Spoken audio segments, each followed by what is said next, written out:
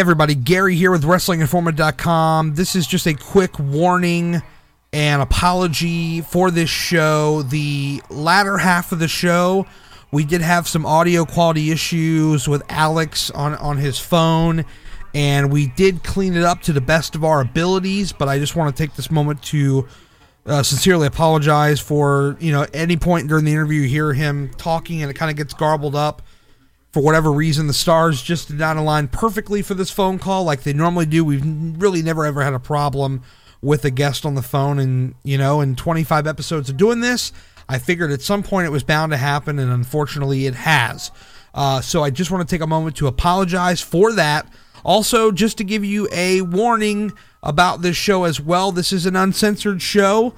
Normally, we kind of keep it clean. Alex is certainly quite the character. We love getting his perspective. We love that guy, and he likes to let it flow when he talks. So I just want to give you guys just another fair warning that there is some language that may not be favorable for the workplace. So with that warning out of the way, I give you now Chris and I from earlier today talking to Alex Greenfield. Enjoy. This is Wrestling Informant Radio, WrestlingInformant.com. How's it going, everybody? Gary and Chris back with you on a special Sunday edition of the program. It is February the 1st, 2015. Hope you guys are having a good one. Chris, how's it going out there in St. Louis on a Sunday? It's very cold, but I'm doing great, man. It's great it's weird being back on a Sunday. I know. It's just like old times, man. Speaking of old times, we're going to go to our special hotline as we have a very special guest, a dear friend of ours, former SmackDown lead writer Alex Greenfield joins us. Alex, good afternoon to you, sir. I just noticed that Chris intros me by saying, it's old school. It's so old. It's no reflection on your age, Alex. No, and Gary, I was gonna say, and Gary did not say old timer. He did not say old timer. He said old times. There it is. Oh, I assumed he was picking out a walker for me. This date actually has some significance, Alex, because the first time we ever did an interview, first time we ever talked was on the first week of February in 2013, and then in 2014 we continued the tradition following the Royal Rumble, and this year, for the third year in a row, we are now continuing that tradition again a week after the Royal Rumble. Here we are, so let's get right into it, man. First of all, how are you? Let's bring on Alex. Let's bring on Alex to be a buzzkill after the Royal Rumble every year. There you go. Well, just, what? Every year they seem to do something crazy, and it gives us something to talk about. How about that one? It's topical. Yeah, exactly. They are just giving us material for the show. Clearly, that's all by design.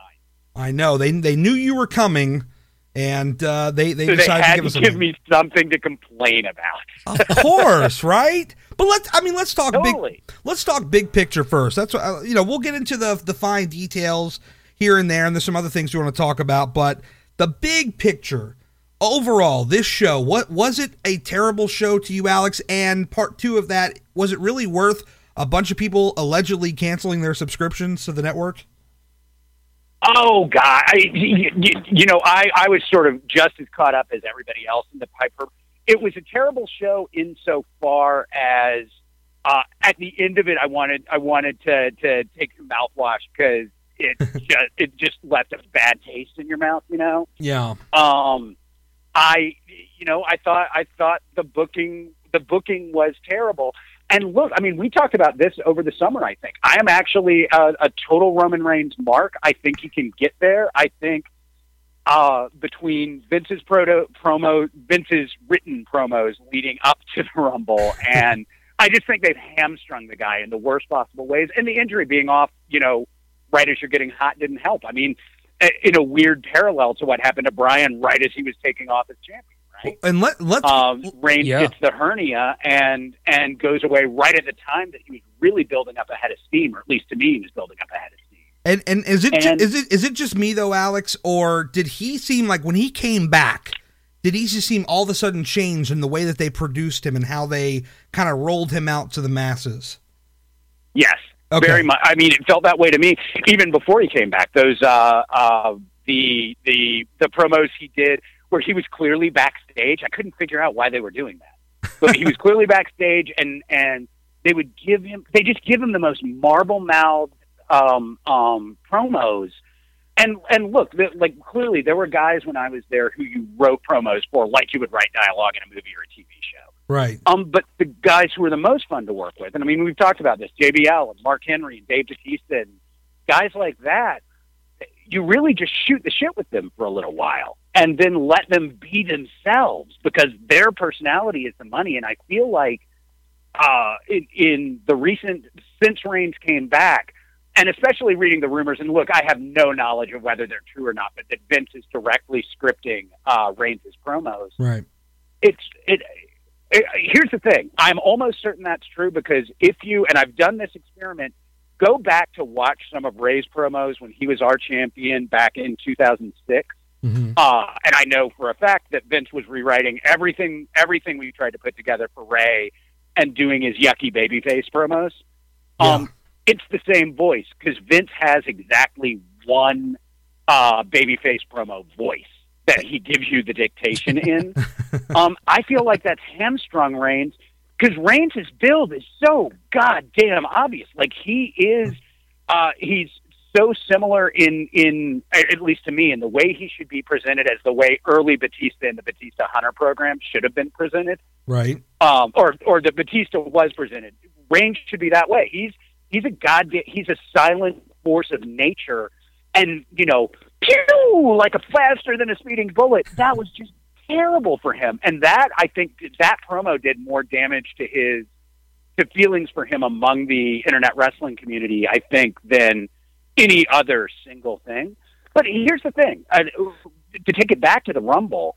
I feel a little like I did after WrestleMania last year when everyone was like, well, wasn't this a great moment with Daniel Bryan when he won and the ticker tape and the whole 9 yards and it was a great night for him and 30 was the Daniel Bryan show.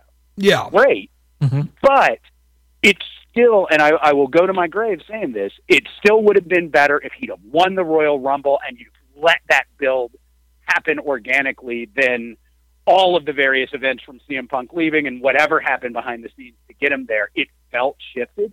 I think that we're going to end up with a pretty awesome main event at WrestleMania between Brock Lesnar and Roman Reigns head up. I will tell you till the day I die, the better story is Daniel Bryan finally won the Rumble and we get our David and Goliath and Daniel Bryan fucking wins by beating the one who was the one in the 21-1, not the one behind the, whatever. Yeah.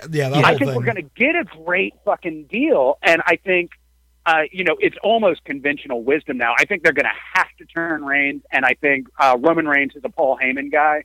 Oh yeah, is going to be awesome. I think that's going to be fantastic. I think it's going to be great for Reigns. I think he's going to be a tremendous heel champion, and I suspect your Reigns Cena at SummerSlam next year or this year now. Right. I'm behind the times. Is going to be a really hot program.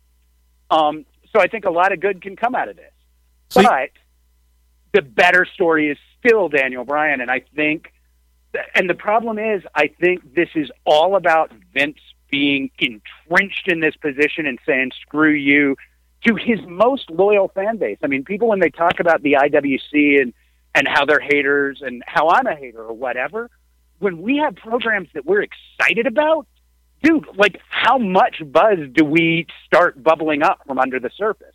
That hot summer of 2011 was because we reacted to the CM Punk promo.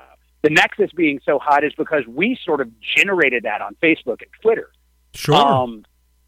Like we respond to shit that is good. And the Reigns thing was really flat because, it wasn't just that they telegraphed it. It's also that they, cut poor Roman Reigns off at the knees leading into the Rumble. I'm sorry, I'm filibustering like the American dream here. No, it's fine. I mean, you're saying plenty of things that I agree with here. I look at this show and just to see people, I mean, you talk about like the IWC and, there are some times where I feel like people are just, they're complaining to complain and they're just, they're raising a fuss because they want to get themselves over online for some fame. But I really think that I look at this crowd from Philly and I saw people on Twitter saying, oh, this crowd sucked and everybody got it wrong and they're just mad because their little Daniel Bryan didn't win and all this, all the stuff that you hear from people. And I'm just like, no, I think that this time, much like last time, it's not just people online just bitching just to bitch. It's like people really feel like it should have gone this way, and you can't just dismiss it like, oh, it's just these silly internet fans. What the hell do they know? You know, whether it's people in the media that get free tickets from WWE to put over the product, no matter what happens. We see that all the time. I see it all the time on Twitter. And I think that people got it right. The fans got it right. It's like they want to see one thing and they saw something completely else. And again, they were telling people how they felt about it, whether it was the people in Philly, you know, the crowd, or people online. I don't think it was just people just bitching just to bitch, you know? I agree. And look, I've gotten as much of the oh, your hero Daniel Bryan didn't win. You know, I've gotten as much of those.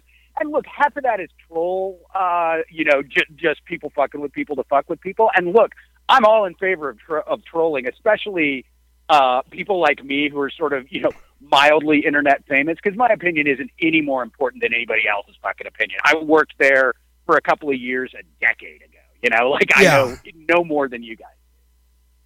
So people taking the piss out of me is absolutely okay. Actually, though, Alex, hold on, man. Hold on, bro. Your stock has actually gone up a little bit because, you know, when we first started talking 2 years ago, it was you had came on and said, "Oh, everybody's going to say I'm the bitter ex-writer and blah blah blah." But you know what? The last couple and now there are 97 bitter ex-writers out there to choose from. No, that's true. But what I'm trying to say is, it's like I've gotten reactions from your other interviews, and I think the tide has turned on you personally. I've seen people saying, "Wow, this guy, I really like his take," or they'll see somebody else and say, "Well, maybe I don't like their take." But I've actually seen people putting you over in comments when these interviews blow up everywhere and people are hearing about them. So yeah, I think your stock is on the rise a little bit, sir. So they can contribute to your Patreon, is what I hear you saying. And then we're talking about giving me 10%. I don't know. Like, think of something fair. There's a hell of a plug right there. WrestlingInformant.com/Patreon. I can't believe I'm doing this in the middle of an interview. I'm sorry. WrestlingInformant.com. That was an inspired plug. You can donate just like our friends Paul Burke, Jeremy Rhodes. They have donated $20, and we do appreciate their donation. But folks, you don't have to donate $20. You can donate whatever you want. I mean, seriously, we'll take whatever you're willing to give us. Every dollar you send our way. I mean, we have to cut off a little bit for Greenfield now because damn it, he had to open his mouth. But so much for that 10% we're getting. Yeah. So if you go to WrestlingInformant.com/Patreon, please help us out. We need your money to make the podcast sound great and to keep this website going, because damn it, we're great. No, okay. Anyway, back on focus here. Doggone it, people really like me. No, they do. I think your stock has gone up. I wanted to interject that because you used to come on here and say, "Oh, people say I'm the bitter ex-writer," and I'm not hearing that anymore. So, no way. Fair enough. I am going to turn heel then and just start complaining. That Dolph Ziggler, who likes that guy? That's great. CM who? CM who, yeah.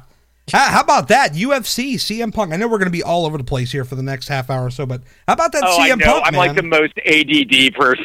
It's terrible. Go ahead. How about that CM Punk, man, going to the UFC? I don't know how much you pay attention to the fighting world, but what do you think about that? Well, I mean, first off, to be it's very often Court who will drag me down for a big UFC fight. Like, he wanted me to come down this past weekend for, who is it, Silver? Yeah. Oh, Joseph Silver, the accountant. The Silverdome brother. And Diaz. So I'm a very, very casual MMA fan. Me too. And, I mean, you know this. I am as big a CM Punk, the wrestling persona mark as you can be. But here's the thing, dude. Like, this is a guy with a limited jiu-jitsu background who I have no doubt is a pretty tough guy, because most wrestlers are pretty tough men and women, just given what they go through. But he's gone through that. He's had years and years of wear and tear on his body and a very limited a very limited shoot fighting background. Right. This feels to me, as a man going through his midlife crisis as we speak, this seems like the most dangerous fucking little sports car convertible that you could fucking ever get, right? Wow. I mean, this guy is going in there with guys who are gonna, even if they give him, somebody with a similar, with no fights, Like anybody coming in there, like remember, it sort of violates the story because I can't remember the guy's name. Okay. But remember, Strike Force, I think it was, or maybe it was Bellator, gave Kimbo Slice a guy they thought would just be someone to potato and knock out to get Kimbo over. Oh yeah, Seth That guy Petrozelli. saw it as, he saw it as the opportunity of a lifetime and knocked him the fuck out. He and did. I think anybody they put in there with CM Punk is going to do that. But I think, I believe it was John Pollock on the Law, or maybe it was Tom Lawler as a guest. There's a real question to me. Like I worked on that the Frank Shamrock documentary that Court was the executive producer. Court Bauer was the executive producer of MLWradio.com a few years ago. Yeah. A few years ago. So I got to meet a bunch of fighters and produce interviews with them, and it just, I don't know. I think there's a real opportunity, and this is what I think Lawler's observation was. There's a real possibility he doesn't get through training camp, because training camps are, it's fucking brutal. It's really, really, really hard work, and you're going in there and getting the shit kicked out of you every day, both in terms of your training and in terms of your sparring. And, this is, what is Punk? He's 36, 37 years old. Yeah. He's been getting, something like that. in the Colt interview, I mean, one of the reasons he left is he was beaten to fucking hell. And he's going to go in and do this. So I'm not complaining about, you saw a bunch of people talking about the hypocrisy of part-timing, of being a part-timer when he was complaining about part-timers and that sort of thing.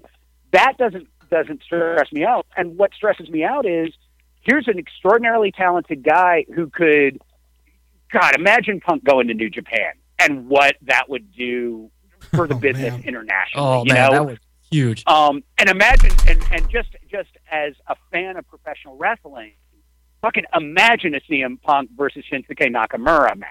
Like, that would be, I can't imagine. Boy. They would have to come up with a 6-star for the rating, or at least it feels on paper like that would be the case. That'd be incredible. This guy has so much future there. He's got so much future in his creative. Marvel, I've been trying to get into Marvel to work on comics for 15 years and have barely gotten the time of day. And while I'm not the biggest writer in the world, I've got a shit ton of credits. Like, I've made a bunch of movies. Sure. And the WWE experience and all that. I couldn't get in the door. CM Punk did, partly on his name recognition, but partly because in my limited experience with him and in the experience of everybody I know who's worked closely with him, he's an extraordinarily intelligent, creative guy. I don't know. And I mean, it feels like, I mean, I hate to say it like this. It feels like I'm going to go into UFC feels like a dick measuring thing. And it seems like a waste of really valuable talent and really valuable time. Yeah, well, I mean, I think time will tell. Although, let's be clear, I'm going to be getting that pay-per-view. If he makes it and he's in a fight, I think it's going to do an extraordinary buy rate. I agree. I think that people, the MMA loyal people, the big time fanatics, they're going to want to see him get the shit kicked out of him. And then his fans are going to want to see him prevail and prove that all that pro wrestler can do it. So either way, it's a win-win for UFC. It's a win-win for Punk. I mean, look, it's a business. Forget all that purist crap. It's a business, and UFC is doing what they want to do to make some money, and I agree with it. Go for it. That's what I think. Hey, although it's interesting, no, go ahead. No, I was just going to say a side question that kind of had really nothing to do with this, but it was something that you said that caught me. You were talking about your resume and writing a bunch of movies and WWE being on the resume. Has WWE being on the resume, does that hurt or help you, or does it have no difference? I'm just curious about that. I've gone back and forth on that for a long time. I think in the end, I left in 07. So, right. So, a long time ago now. In the end, I think it didn't have much effect one way or the other. Okay. I felt for a long time at first when I got out of there, especially when I was booking less writing and more production gigs, right. That it was a negative. Like when I was going out for say, reality shows or things like that. Right. That it was sort of looked down on. But I think ultimately I think the only thing that WWE really hurt me with is my screenwriting career was just starting to heat up when I took the gig. And I sometimes think about, I wouldn't be on your show right now. Yeah. I would just be, you know, I would never have been a head writer, but I think if I had it to do over again, I probably wouldn't have taken the gig. I probably would have stayed in LA and never fucking dealt with a 15-degree winter. And also just focused on writing. But I think on the whole, like it was an experience that I both abhor and treasure to some degree, because I have, you know, half a dozen friends who are friends for life. And like, I guess a lot of people who do podcasts don't say it. Dude, the little taste of fame I get out of this is really fun. Like it is a nice thing to have people want to hear what you have to say about something that you care a lot about. Yeah. I've been a wrestling fan since I was a very small child, 8, 9 years old. And it's nice to be considered sort of an authority, I guess. And that would never have happened, obviously, if I hadn't gone and written there.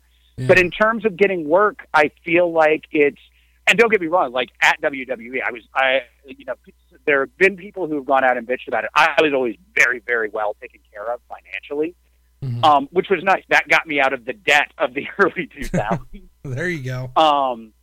But you know, at the end of the day, it's an experience that I wouldn't trade for anything for personal reasons. But in terms of the broader arc of my career, it was like the least fun vacation ever, because I'm primarily a film writer. Yeah.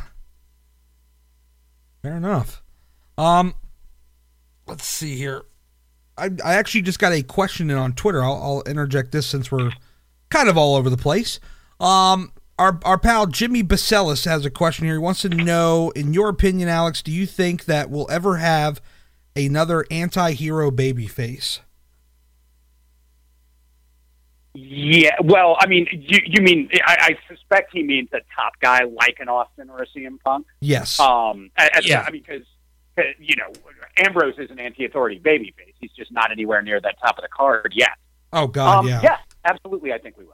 Okay. I don't know who the guy is, and it does seem like Vince is very much against that right now.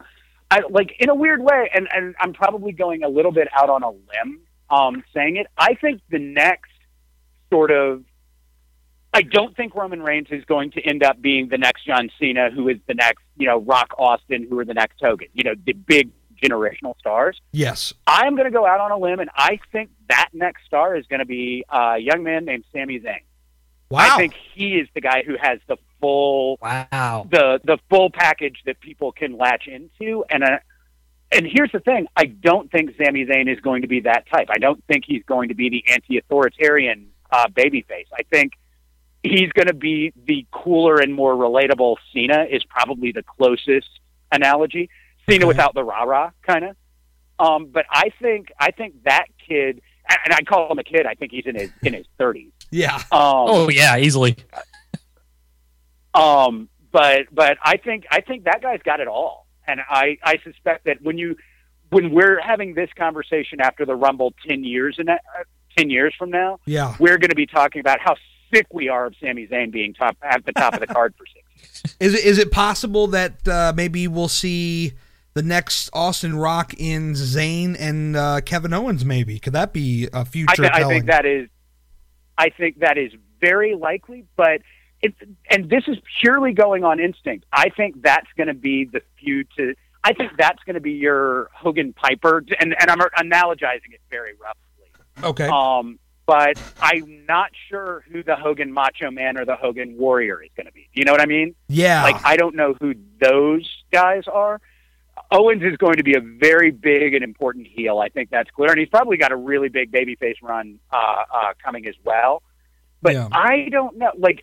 If we're just spitballing ideas, I have the feeling you're sort of a heel and a babyface who you go back to again and again for years. I think Rollins and Sami Zayn are going to be your guys. I'm glad you brought up Rollins. That is a perfect transition point for me, Alex, because the last time we spoke, you had pitched an idea, and forgive me, I don't have all the exact details in front of me, but you had this crazy idea about how Rollins was going to cash in and become the champion. And to me, I was kind of sitting back like, wow, that's a great idea. I really don't see him anywhere near the title at this point of the year. And here we are, and he was in the world title match of the Royal Rumble, so I was already wrong there. And they had this incredible triple threat, and I'm not quite sure where he fits in the picture Fastlane going into Mania, but I want to kind of get your thoughts now that he's kind of in that main event picture. Get your thoughts on how he's progressed since August, since we last talked. I mean, it's pretty phenomenal, right? I mean, look, again, I'm just sort of restating the conventional wisdom at this point. But, you know, everybody was like Rollins Reigns, like that, or rather Ambrose and Reigns were going to be the marquee players coming out of the Shield. And, you know, clearly all three of these guys have incredibly bright futures.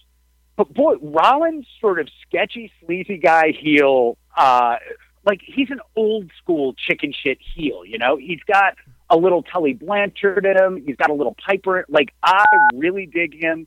He's, to me anyway, he's the best booking outside of NXT in WWE. And I think, like, where's he going to be? I mean, surely the likelihood is that he's in, I would think either with Daniel Bryan or with Randy Orton, right? Or maybe they do a triple threat there.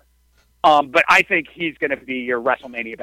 You know who he's going to be like, I bet he's going to be like Hunter was in the, 2001 to 2004 or 5 period. Right. He's just sort of the overarching heel.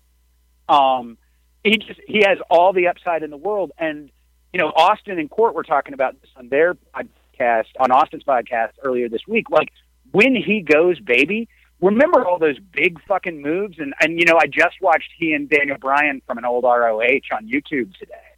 Right. When he goes baby after a good long heel run, please don't jump the gun on it. I think the audience is going to go crazy for it. Oh yeah, he's just been so phenomenal. No, I think he's just a super great player, and frankly, I'm glad he's working heel right now, largely because one of the things we've seen with that high bump style of guys like Daniel Bryan is you get hurt faster and earlier, you know, and working his more restrained style adds mileage to the tank.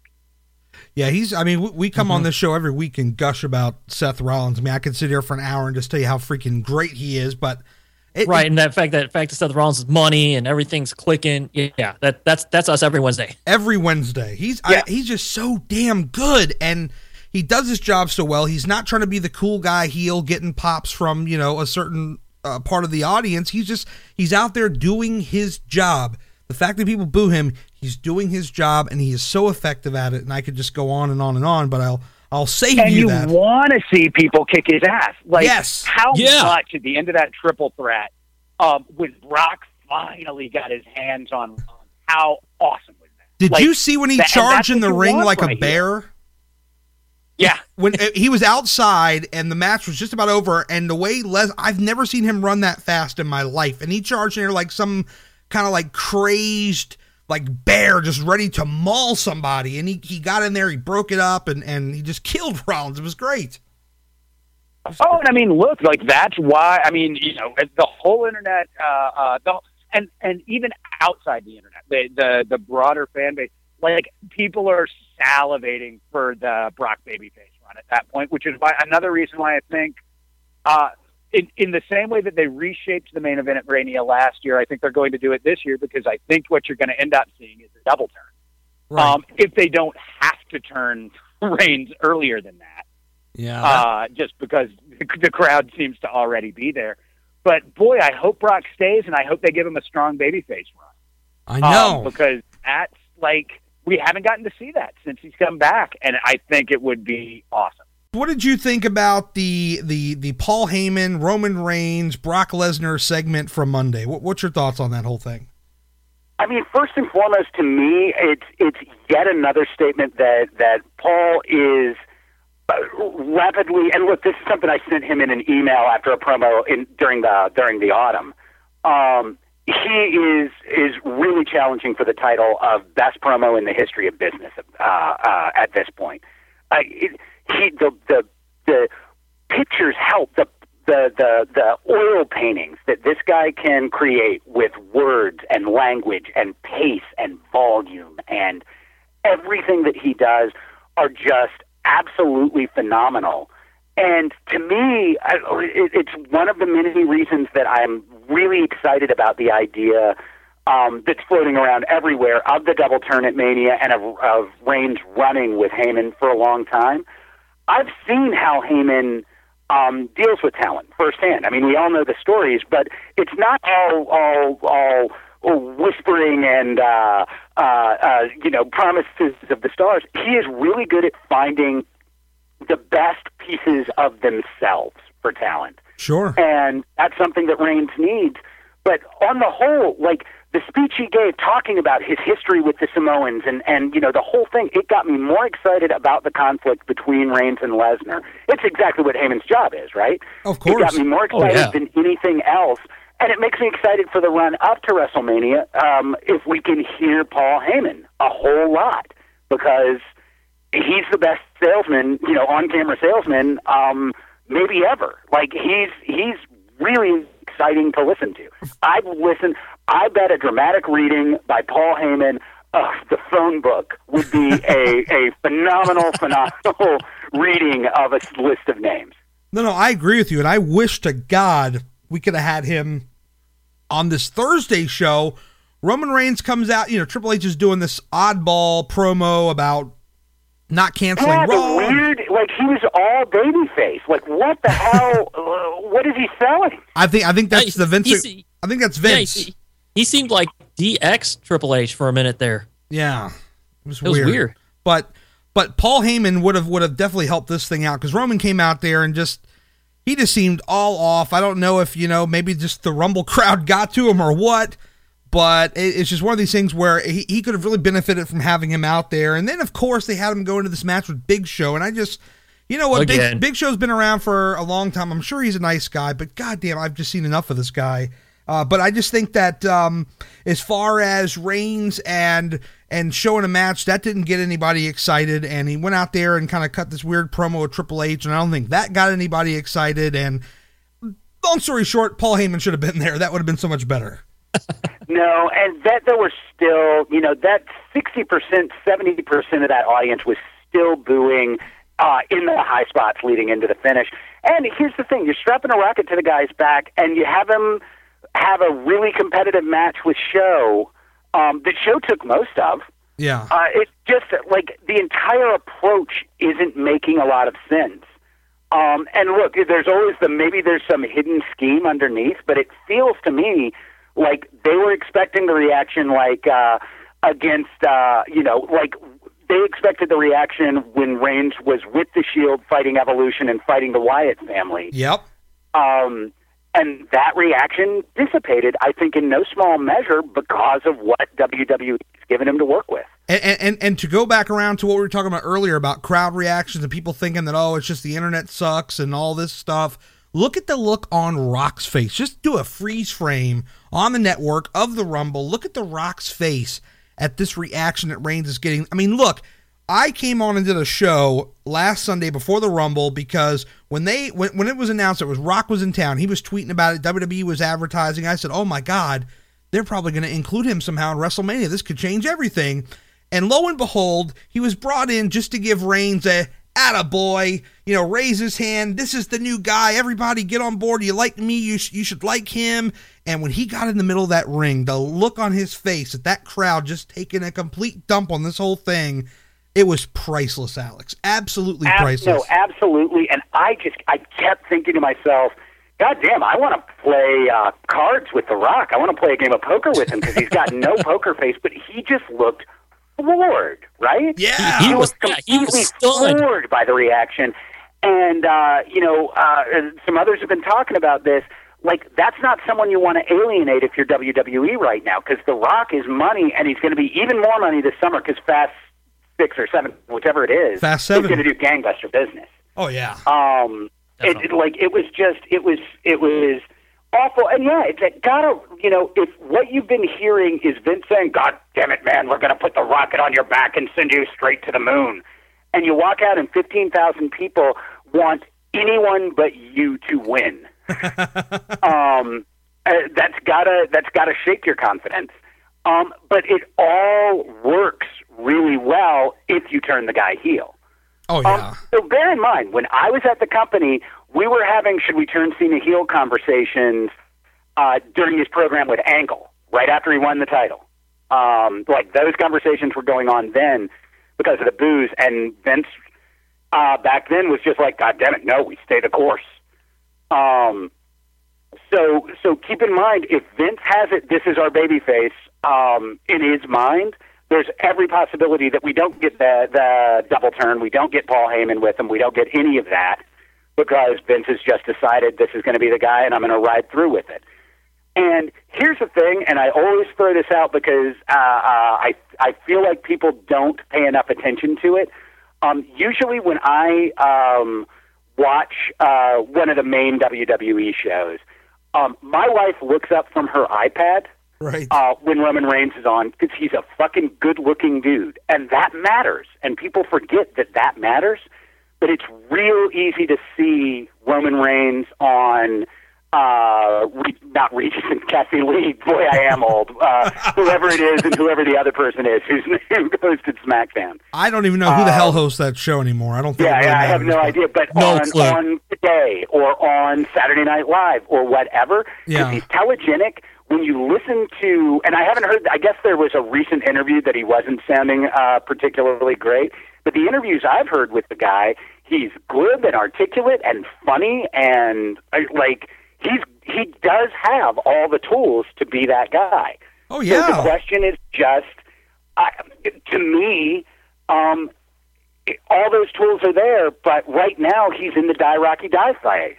So let him be the heel that The Rock was, and let the crowd turn him babyface when they need to, which is what happened with The Rock. Well, because at the end of the day, if they go that route, I mean, let's just say almost if they use The Rock blueprint completely, and not that it can be perfect, but I'm just throwing it out there, but you could almost do it that way, have him go heel and then eventually be baby, and then Vince gets what he wants anyway. It'll just take a longer time to get there, but, I mean, I think that's a better route to go rather than just flat out, here's what you're having for dinner and I'm shoveling it in your mouth and take it or you get nothing else. I'm just take this and that's it. I think it's better what you're saying. Go the other route, let him be the heel and then get to the baby, and people he'll win over with people eventually. I think you are right. In fact, I think he will win over people faster with strong heel run he would have without the heel run, with just going straight babyface now. And I know he was a heel ostensibly with the Shield, but I feel like there's enough separation between. That was a long time ago. Yeah. In wrestling years, wrestling years are like dog years, and the heel Roman Reigns from the Shield was a long time ago. Exactly. Let me get you to wrap your head around this, if you have any thoughts on it at all. Triple H said that on Monday, which is tomorrow, he's going to drop some sort of a bomb that's going to rock the foundations of the WWE Universe. You know, all these big words they like to use, and saying that they kind of said the Rumble was controversial. It was talking about all this controversy, and Roman Reigns came out and said, there's no controversy. I won the match. What do you, I don't know if you have any thoughts on this, if you even care to think about it, but what do you think maybe Triple H is alerting to? What do you think what direction you think they may be going on Monday? Well, I mean, it's certainly a tease for it to be something with Bryan. And remember, we went through this after Ray won the Rumble, and Vince literally the next day was like, God damn it, this guy is not going to be in the main event of WrestleMania. And we were like, wait, we've been building to this. But anyway, that's just my own PTSD. Yeah. But I mean, it certainly is a tease that you're going to get somehow Bryan can get into it or something like that. But I think it feels like in the last couple of years, whenever they come out with a big announcement that will change the foundation of WWE forever and ever and ever, that Hunter and Steph show up back on TV after the most important match ever for the history of the company, right after Survivor Series. 4 weeks. Or we did, 4 weeks even better. 4 weeks! Or what is this thing that's going to change the WWE? We've got our new logo. You know, like I am prepared to be proven wrong, but I have a feeling whatever it is will underwhelm us completely. Well, hey, I hope you're wrong. I want to be intrigued, damn it. Don't let me, No. And like that's the thing where I always am. Like, I would love them to have some kind of storyline that leads to, could Bryan get in? And I'm okay. Wyatt did an interesting thing. I watched that partly because it was, I knew I was doing your show and I should have at least some knowledge of current events. Sure, yeah. Remember Bray Wyatt said something interesting. He said, and everybody's thinking, oh, it's something to do with Undertaker. But he said, when you see what I'm about to do, you'll never smile again, or something like that was the close to his promo. Run. Right. I wonder if Bryan's not going to get an opportunity of WrestleMania, somehow Bray doesn't take it away from him. Ooh, that's but that doesn't have anything to do with Hunter. So maybe Hunter sets up a way. I don't know. I mean, I'm just fantasy booking, pulling stuff out of my ass. You know, like who knows? Maybe it feels like the Hunter announcement has to do with Bryan in some way. Maybe they do some kind. Maybe at Fastlane they do some kind of match to try to screw Roman Reigns out of his spot. That's another. I mean, we're ADD through our topics here. Yeah. But that's one of those that it just, there's something that doesn't feel terribly organic to me about why is the Authority not into Roman Reigns? Like, I just don't understand. In the same way we talked about it, or maybe we didn't. I've certainly yapped about it online. I never really understood why the Authority was in conflict with John Cena, because he's the ideal face of the company, being, you know, the face of the company. Sure. It never made sense to me why they would be in conflict, and it doesn't make any sense to me why there's no organic reason, it doesn't feel like, that Reigns is in conflict with the Authority. Yeah, I mean, like, why would they not want him to be the champion any more than anyone else? It just doesn't make any sense. Except that they have a vested interest in Seth Rollins being their guy. Yeah. Which also doesn't really make a lot of sense to me, but I guess Rollins brought them back, so that gives them some loyalty, and boy, Steph and Hunter are known for their loyalty on screen. Those are bonus points. Yeah, those are bonus points right there. Yeah, fair enough. Is there any other ideal picture for Bryan if he's not in the title picture? I'm actually not at all against. I think he, Orton, and Rollins in the triple threat would be a great, underneath match. Yeah. I think there's every likelihood it will steal the show in terms of the work rate of the match. Because, I mean, to me, Randy's always been an incredibly undervalued worker. And Lord knows why. But when he's on and he's engaged as a performer, he's clearly among the best in the business, certainly in America. Yeah. I think Bryan and Rollins would tear the house down. He's got to fit into the picture somewhere, because I was surprised not to see him at the Rumble. So they got to get him in somewhere. Yeah, didn't he have? And correct me if I'm wrong. Didn't he have an injury he's coming back from? Like, it wasn't some major thing, but. No! You know what? The rumor that I read was they didn't want him in the Rumble because they didn't want any late baby faces to take away from Reigns, which is why they left in Ziggler and Ambrose, because exactly that audience would want to win the most. I know. So maybe they thought, oh God, well, Orton's in there, he'll steal Reigns' spotlight. Well, they sure spaced out Bryan from all that. They got rid of him pretty quickly. Well, I mean, it's funny. I disagree with the decision, but as a tactical move, you can at least understand what they were trying to do, which is separate him. You don't want he and Reigns in the ring at the same time. I think there was no good decision except Daniel Bryan if you wanted that crowd not to boo. Yeah, and you worked at your time in WWE. You worked one of the Royal Rumble pay-per-views, did you not? Yep. The year Ray won. And yeah, that's right. And how involved were you in as far as the process of different spots in the match and all that kind of stuff? Because we never got you on to really ask you about how the process is of working on that match. From a behind the scenes perspective. And I wanted to slip that in somewhere here.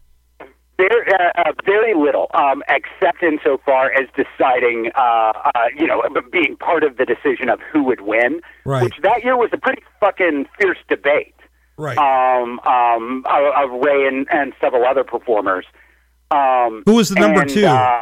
So we ended up going with Ray, and then it got passed off. In my day, the guys who actually laid out the Rumble were Pat Patterson, Michael Hayes, and Shane McMahon. Oh, okay. So they know the finish, and then obviously Michael's day to day on the team at that point. He wasn't a head writer yet, but he was there every day. Pat had a great impression of everything because he was at TV every week, as was Shane. Yeah. So they knew what storylines to go into, and but really the creative team had virtually nothing to do with the internal mechanics of the Rumble match itself. Gotcha. And by the way, you said a couple people you were talking about. Who was maybe the number 2 or number 3 choice to possibly win that year? Oh God, because what did we have? We had Kurt and someone for the title, right? Was it Undertaker yet, or no? Undertaker was the next month. Yeah, it was the next month. Maybe was it Mark Henry? No, couldn't have been Mark, was it? No, Mark. I thought Kurt and Taker was at the title match. That was No Way Out. That was No Way Out. Yeah. Okay.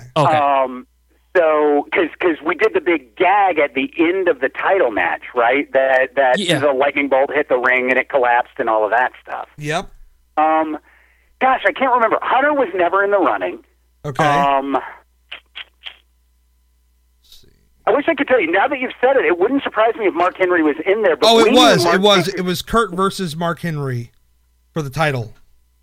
Yeah, and then that led to Mark with getting the match because we knew Mark and Undertaker. Saying this, it's not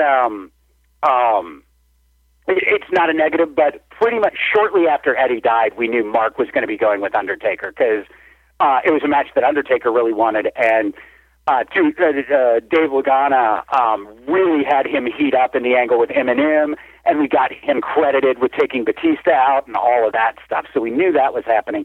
I wish I could tell you. I can't remember, but there were 3 names I remember that were bandied about as winning the Rumble, and it ended up being Ray. But I can't remember who the other 2 guys were.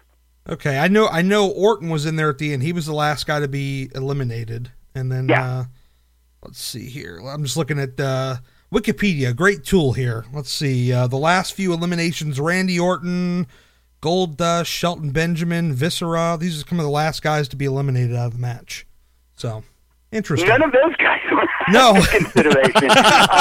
Randy obviously was, and always was. Randy Orton during that period was close to being the guy.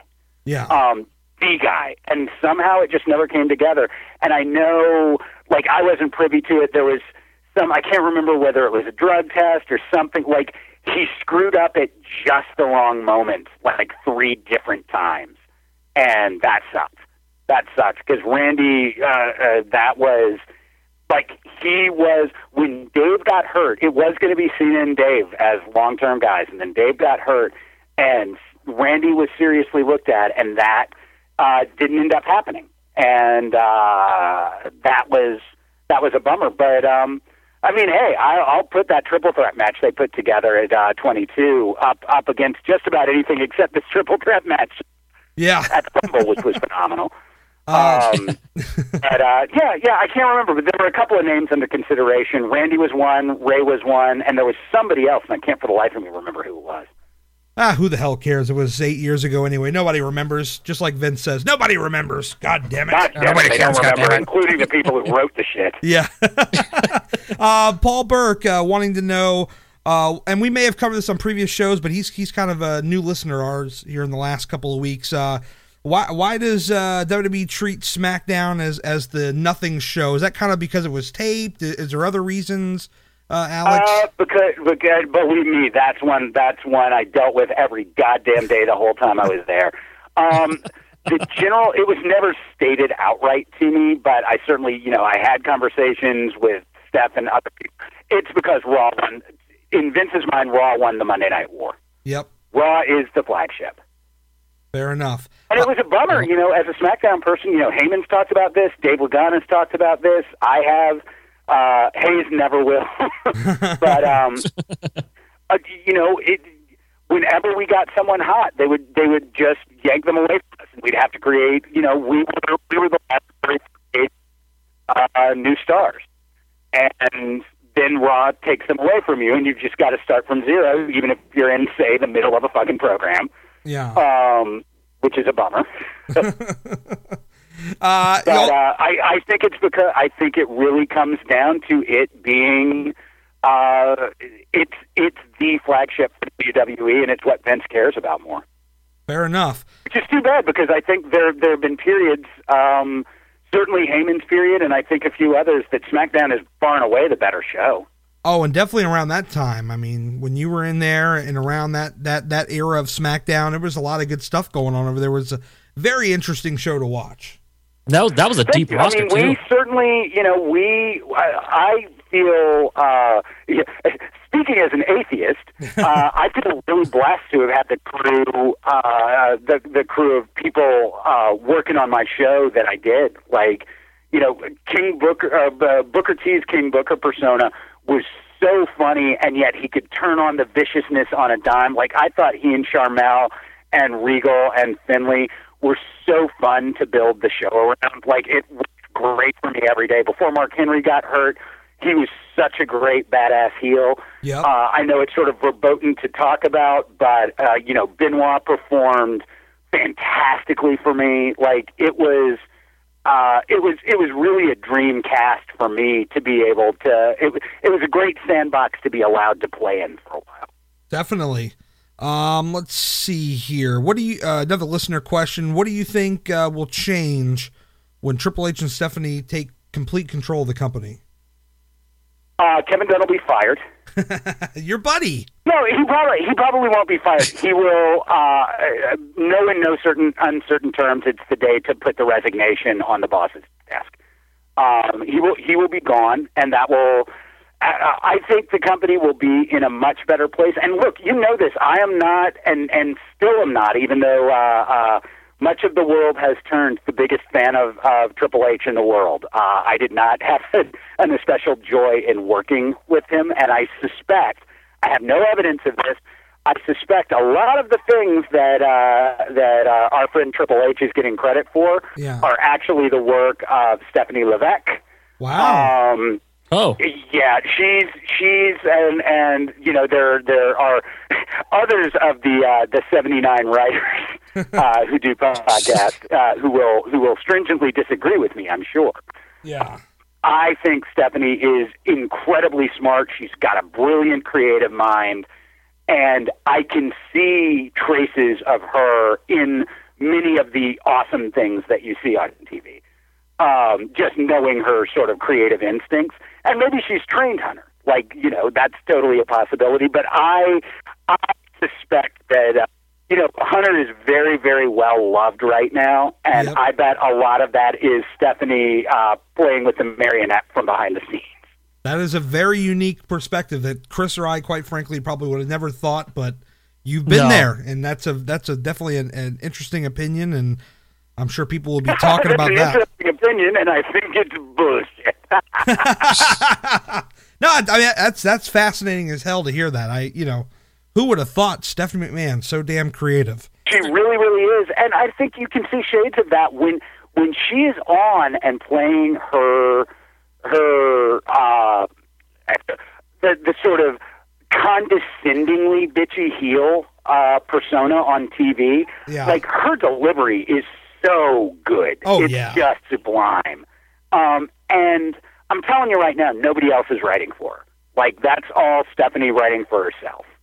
No, that's great. And then you see things like Hunter Hunter's supposed to be the badass heel, and he can't resist the frat boy urge to be the cool heel, like when he was hanging out with his NWO buddies at the opening of SmackDown last week, whatever.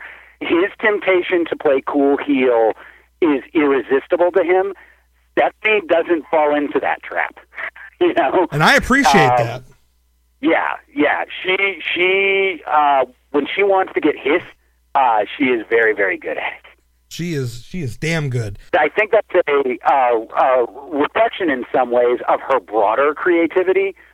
that you don't get to see on a day in, day out basis because that's all behind the scenes. Do you think she has any involvement in NXT? Because what we've seen is that's Triple H's baby.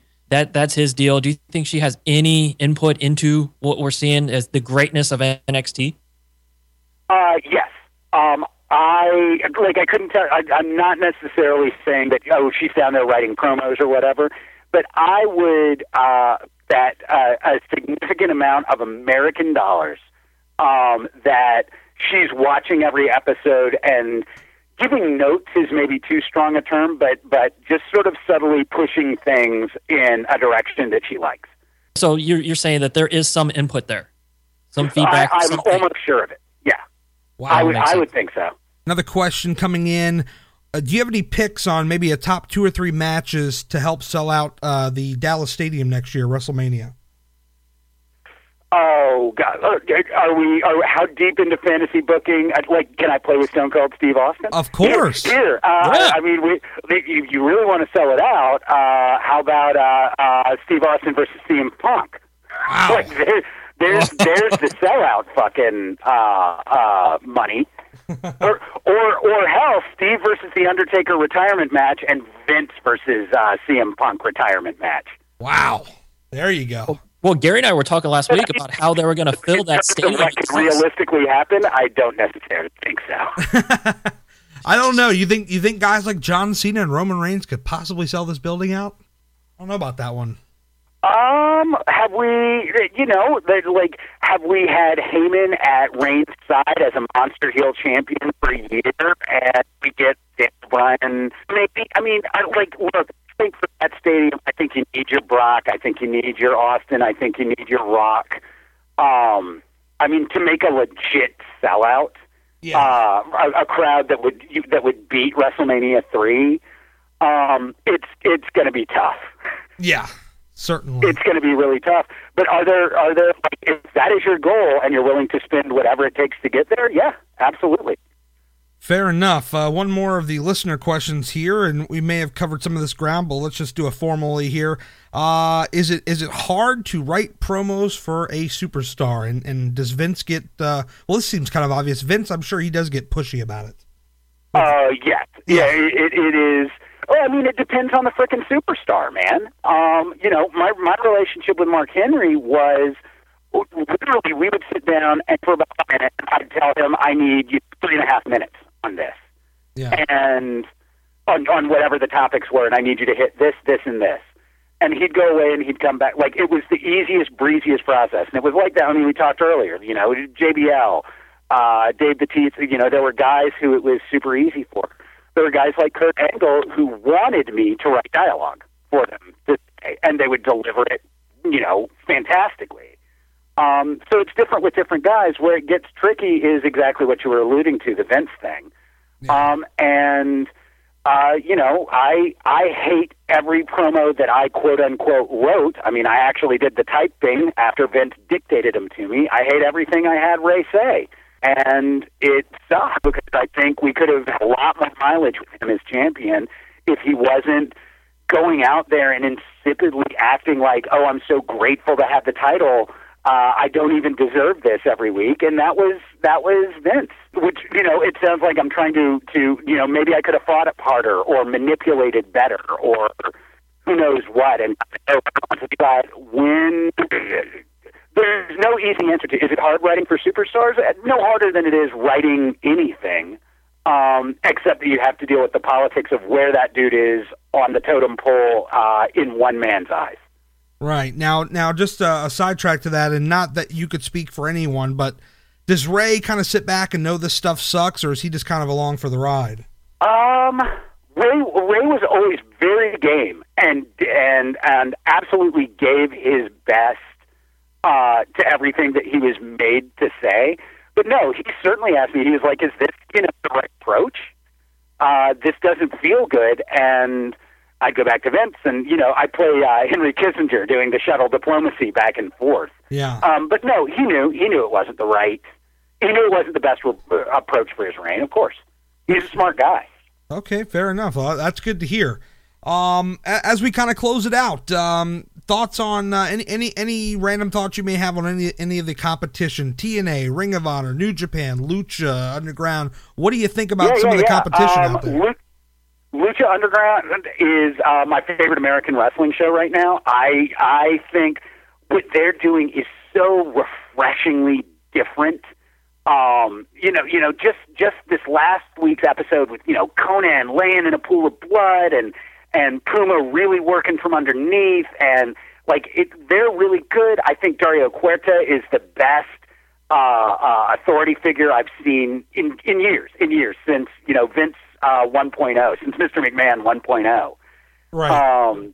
It's an absolutely phenomenal show that I encourage everyone to go in and check out.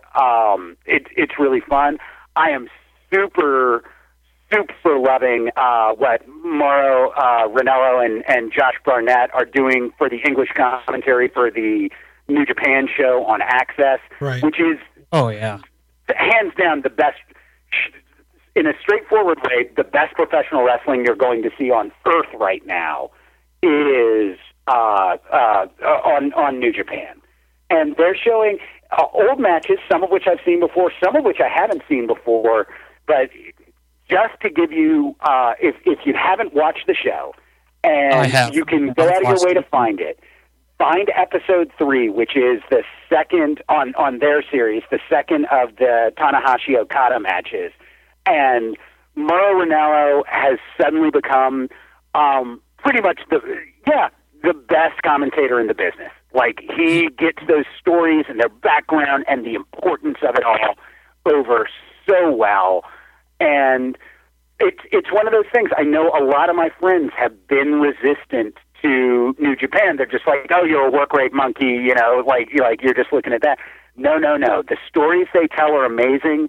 And if the hurdle for you has been the Japanese, what Josh and Mauro are doing is fantastic. They give you a real sense of drama, a real sense of context, and it is absolutely worth your time to seek out in New Japan on Access and check it out, because you're not going to see better pro wrestling in America.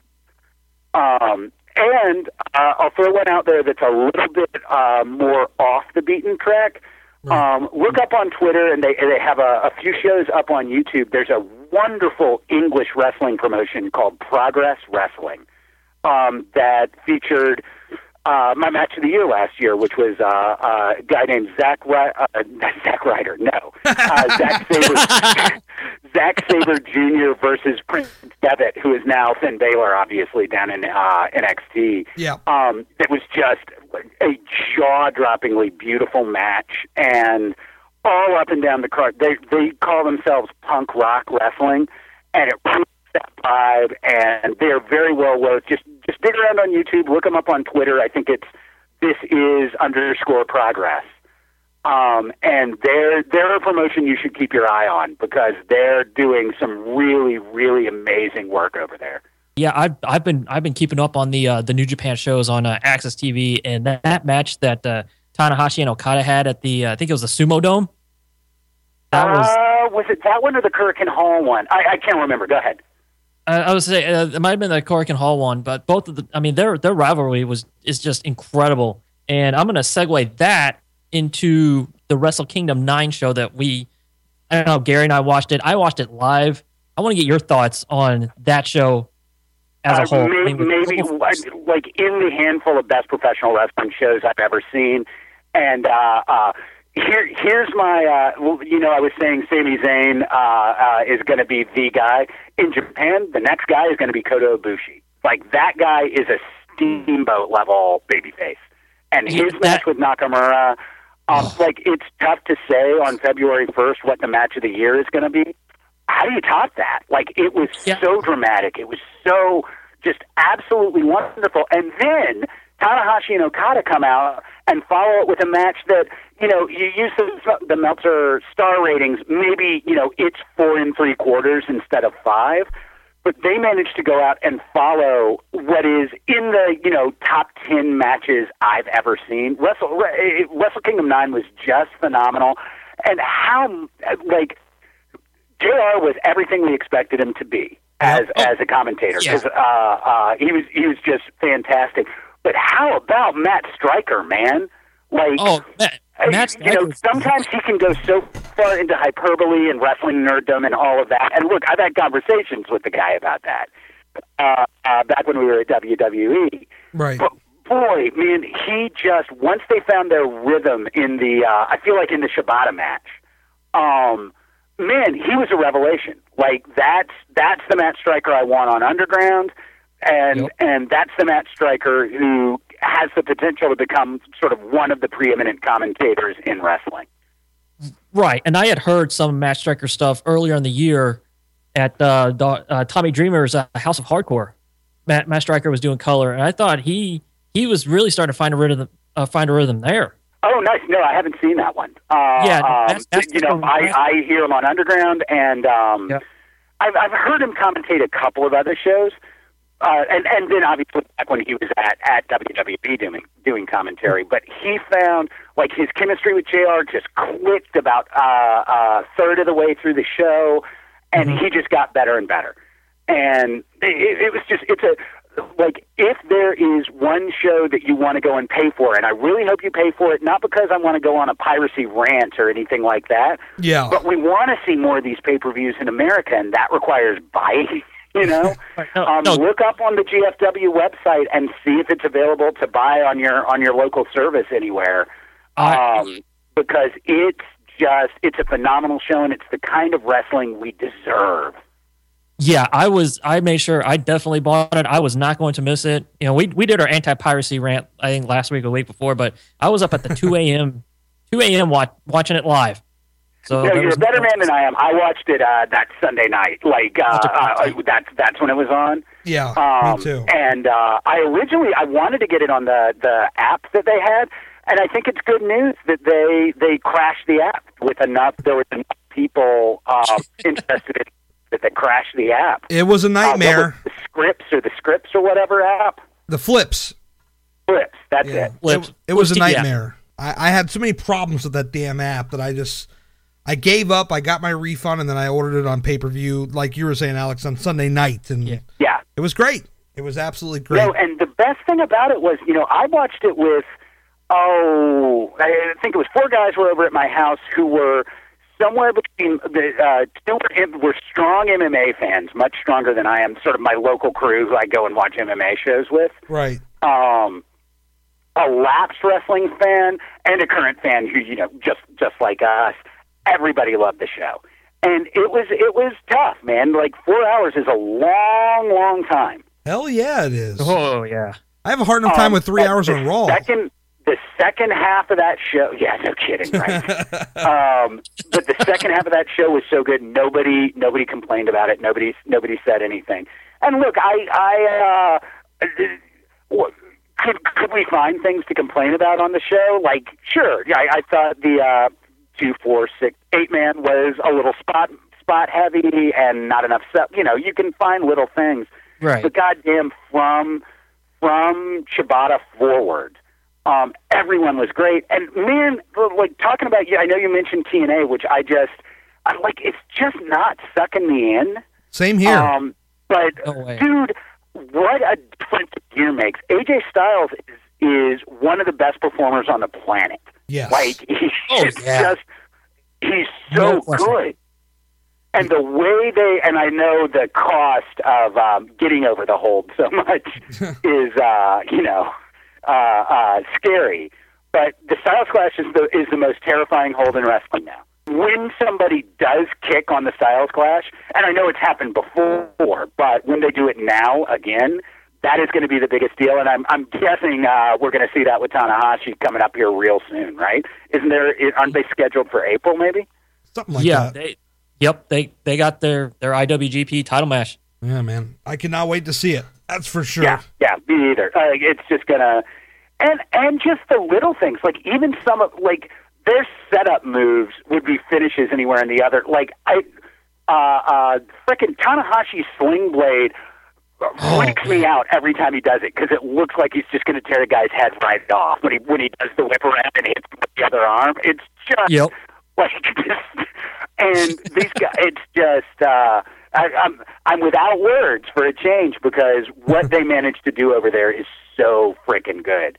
Right, and then I'm put in every time whenever they show him wrestling Okada, like Okada is trying to go for that tombstone pile driver, but he never seemed to lock it in, and it's like, dude, can't he just hit that tombstone pile driver and then hit the Rainmaker clothesline? Because it's an emotional investment in their matches, and not just when those two wrestle, but just you're the entire roster. Absolutely invested. And I love the way on the Access show, I love the subtitled introductions that like Okada does on episode 3, and it just gives you this real. They present it as a sport and not as sports entertainment, and it somehow manages to be more sport entertaining.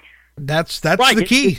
Right. They present it as real competition, like they're really competing for each other, and these titles, they take it very seriously, and I love it. It means something. And let me throw one more. Let me throw out a little shade for you. Go ahead. Throw some shade, which is an expression I just learned, and I shouldn't say as a 42-year-old white dude.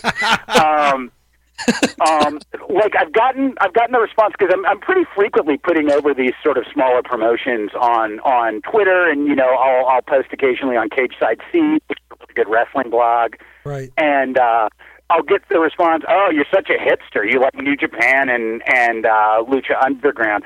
And look, I can't argue. Maybe that's accidentally true, but all I'll say is, if you think it's just a hipster WWE hating, just give these shows a try. And if you don't like them, sure. You don't like everything I like. That's fine. But I think what people will find is it's not an either-or, like you have to either like WWE or like New Japan. I think, especially with Lucha Underground and New Japan, they are such different viewing experiences. To me, it doesn't even feel like you think to yourself, oh, if I watch 3 hours of Raw, I'm not going to invest 2 more hours a week in fucking professional wrestling. I have a life. Yeah. It doesn't. It feels more akin to you watch you watch The Office and 30 Rock and Lost. Yep. It's not. Yeah. They're different enough shows that it doesn't feel like you're repeating things in the same way that you do if you watch Raw and SmackDown. And one little hat tip to NXT, which is a phenomenal, really fun pro wrestling show with, to me, the most interesting characters I can find. Definitely. Like I said, Sami Zayn and Kevin Owens and Charlotte. These are really engaging, talented people who it's very worth your time to go and see. So it's not just sort of random WWE hate. Though I've got plenty of that. I think we all do. We are living in a really rich time for wrestling, maybe the best since the Monday Night Wars. Right. And I'll say, you mentioned NXT, and I don't know if you saw it this past week, but that contract signing with Kevin Owens and Sami Zayn was so intense. Again, it was so intense. It was great because then Kevin Owens is like, I said I'd fight everyone and anyone, but there's a prize. And put it right there's a prize, and I am a prize fighter. And I love, it's so close to babyface, but not. I love Owens. Look, you get the title, you get more money. You get more money for my family and my kids, and that's why I'm such a clear character line. He's like, drops the mic. He's like, if I don't get that, I'm not doing it. I thought that was the best. The little presentation, two weeks ago, I think it was, they did the thing where that backstage interview, whose name I cannot remember, I've got a mental block, comes back to get a word from Owens, and he was and he's like, you work here? It was just the delivery was classic. You work here? Huh. Gets up and leaves. The only thing I wanted Zayn to say, this is the only thing I thought was missing. What you guys are saying is perfect. It was great. I wanted Zayn to say, Regal, give him the title match because I want to fight him no matter what. I want him in the ring no matter what. I'll put the title on. I don't care. I want to fight this guy because he took away a happy moment for me. If they could have somehow inserted that in there, and I thought everything else was great, but I just wanted to hear Sami Zayn say that. Just say, look, give him the match, give him whatever he wants. I don't care. I just want him in the ring because he took away something from me when I was at my highest point. And if they could have added that in for me, that would have been awesome. You really wanted he took something from me, I am going to take something from him. Something like that, yeah. Yeah, I think we're likely to get here. Here's what I'll throw out to you guys.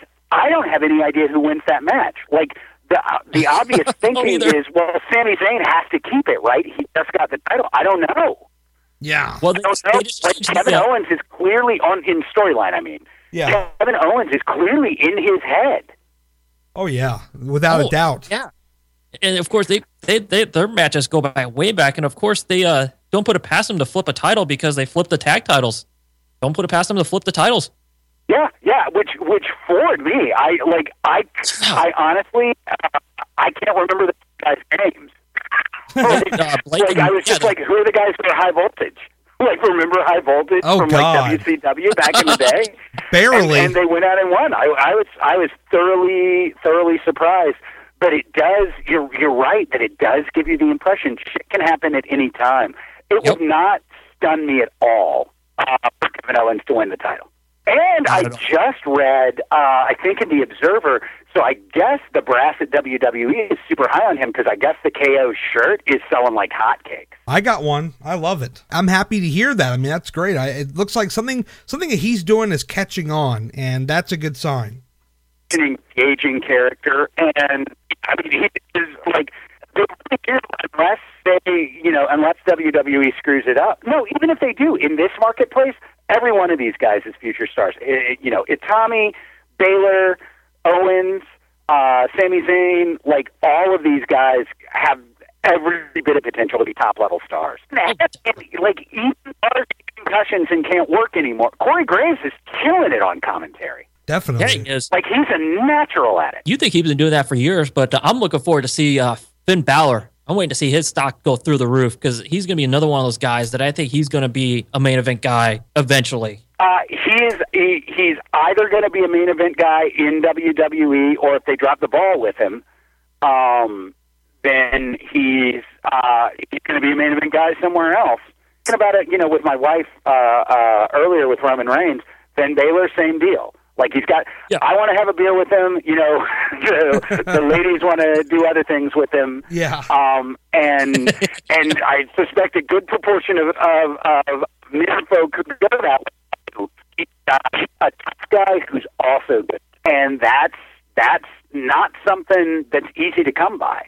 But no, he's look, there you go. You want that feud for the main event for WrestleMania 34? How about Zayn versus Baylor? I'd love to see it. I would love to see it. Yeah. Who knows where that's going to be, though? We'll see. We'll see what they do there. But do you think maybe they'll do Burlington, Vermont? Because that's convenient for me.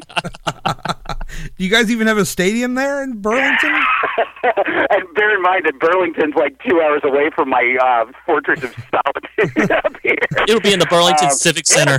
I'm sure the University of Vermont probably has a stadium that'll hold 6,000-7,000 people. Oh, jeez, yeah. They just put it in the rec center. Jesus Christ. Well, I'll call them. I'll tell them to put in a bid. There you go. Well, hey, now that you're getting your 10% from our Patreon, you can make it happen. Yeah, I'll just have them do it. Oh, my God. All right. I think we need to wrap it up on that note. Alex, where can people find you on Twitter? Hit me at Alex D. Greenfield. Anything cool you're working on? You will hear my wisdom about things like horror movies mostly. Speaking of which, I saw you tweeting earlier, the Sands. Tell us a little bit about that. Oh, yeah. No, I wrote it with my buddy Ben Powell. We shot it last year. We shot it. A wonderful new director named Isaac Gabath directed the movie. It's our sort of homage to the sort of beach horror movies from like the late 70s, early 80s.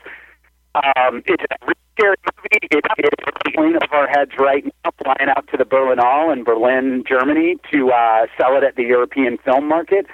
So hopefully next week I've got some really good news about it coming out to a theater near you, or at least to a video on demand near you. Very good. I want to see it. Or a bit torn near you, but it's super cool, and I've got another iron in the fire that we were talking for the show. I hope to get on the show and file for you that will be of interest to wrestling fans. And I've got another movie in post-production, so things are going real good. Okay, very good.